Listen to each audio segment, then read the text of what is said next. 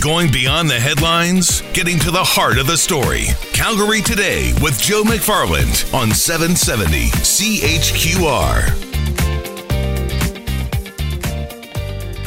I don't know about you, but if you remember back to your high school graduation, you probably saw the same thing. Government official after government official coming up to the microphone and giving you the inspiring words that they write up, telling you about how great it's going to be in the real world. And you kind of yawned, didn't you?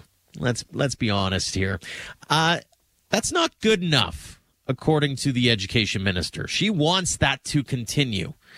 In a letter uncovered by Support Our Students, the Education Minister has written to school boards, the Alberta Catholic School Trustees Association, and others, saying she finds it hard to believe and hard to understand that some politicians, notably members of the Legislative Assembly, are not being asked to come participate in digital or alternative graduation ceremonies this year. Joining us now from Support Our Students is Barb Silva. And Barb, what did you think when you saw this letter? Yeah, I mean, it was kind of a bit of a shock and a chuckle at the same time. I mean, I think of all the things that families and graduates are going through right now during a pandemic and trying to organize graduation ceremonies.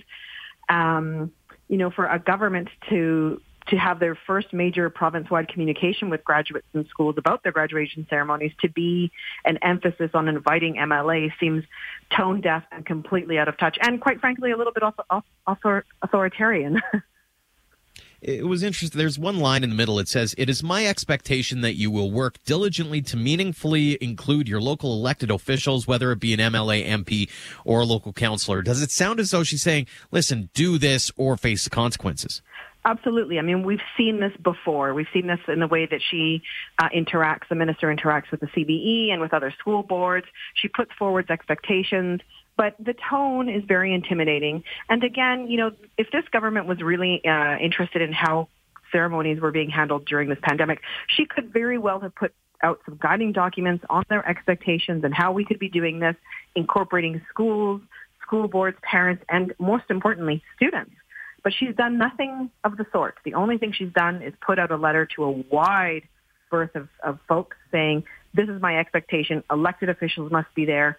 Graduations aren't political. Include politicians. I had to laugh a little bit here. Please remember, these graduation ceremonies are about our children, not about our own political views. Like I said off the top, most kids don't care that politicians are there anyways. No, and I think there's 2 points that I'd like to make here. One is that, we're at a time where the people who can attend graduation ceremonies, however they're being held, some aren't being held at all, are restricted. Mm-hmm. And so some families are expressing to us, well, if there was a spot available, I'd want a grandparent to be there or an aunt and uncle to be there. Having an MLA takes up a spot that could otherwise go to someone else.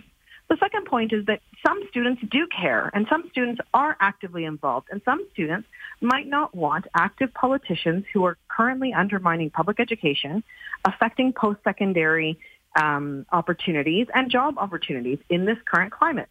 So in and of itself, it might be the decision of students to not have those folks attend. Barb, appreciate the time as always. Thanks so much. Thanks for having me as always, Joe. Have a great day. Stay safe.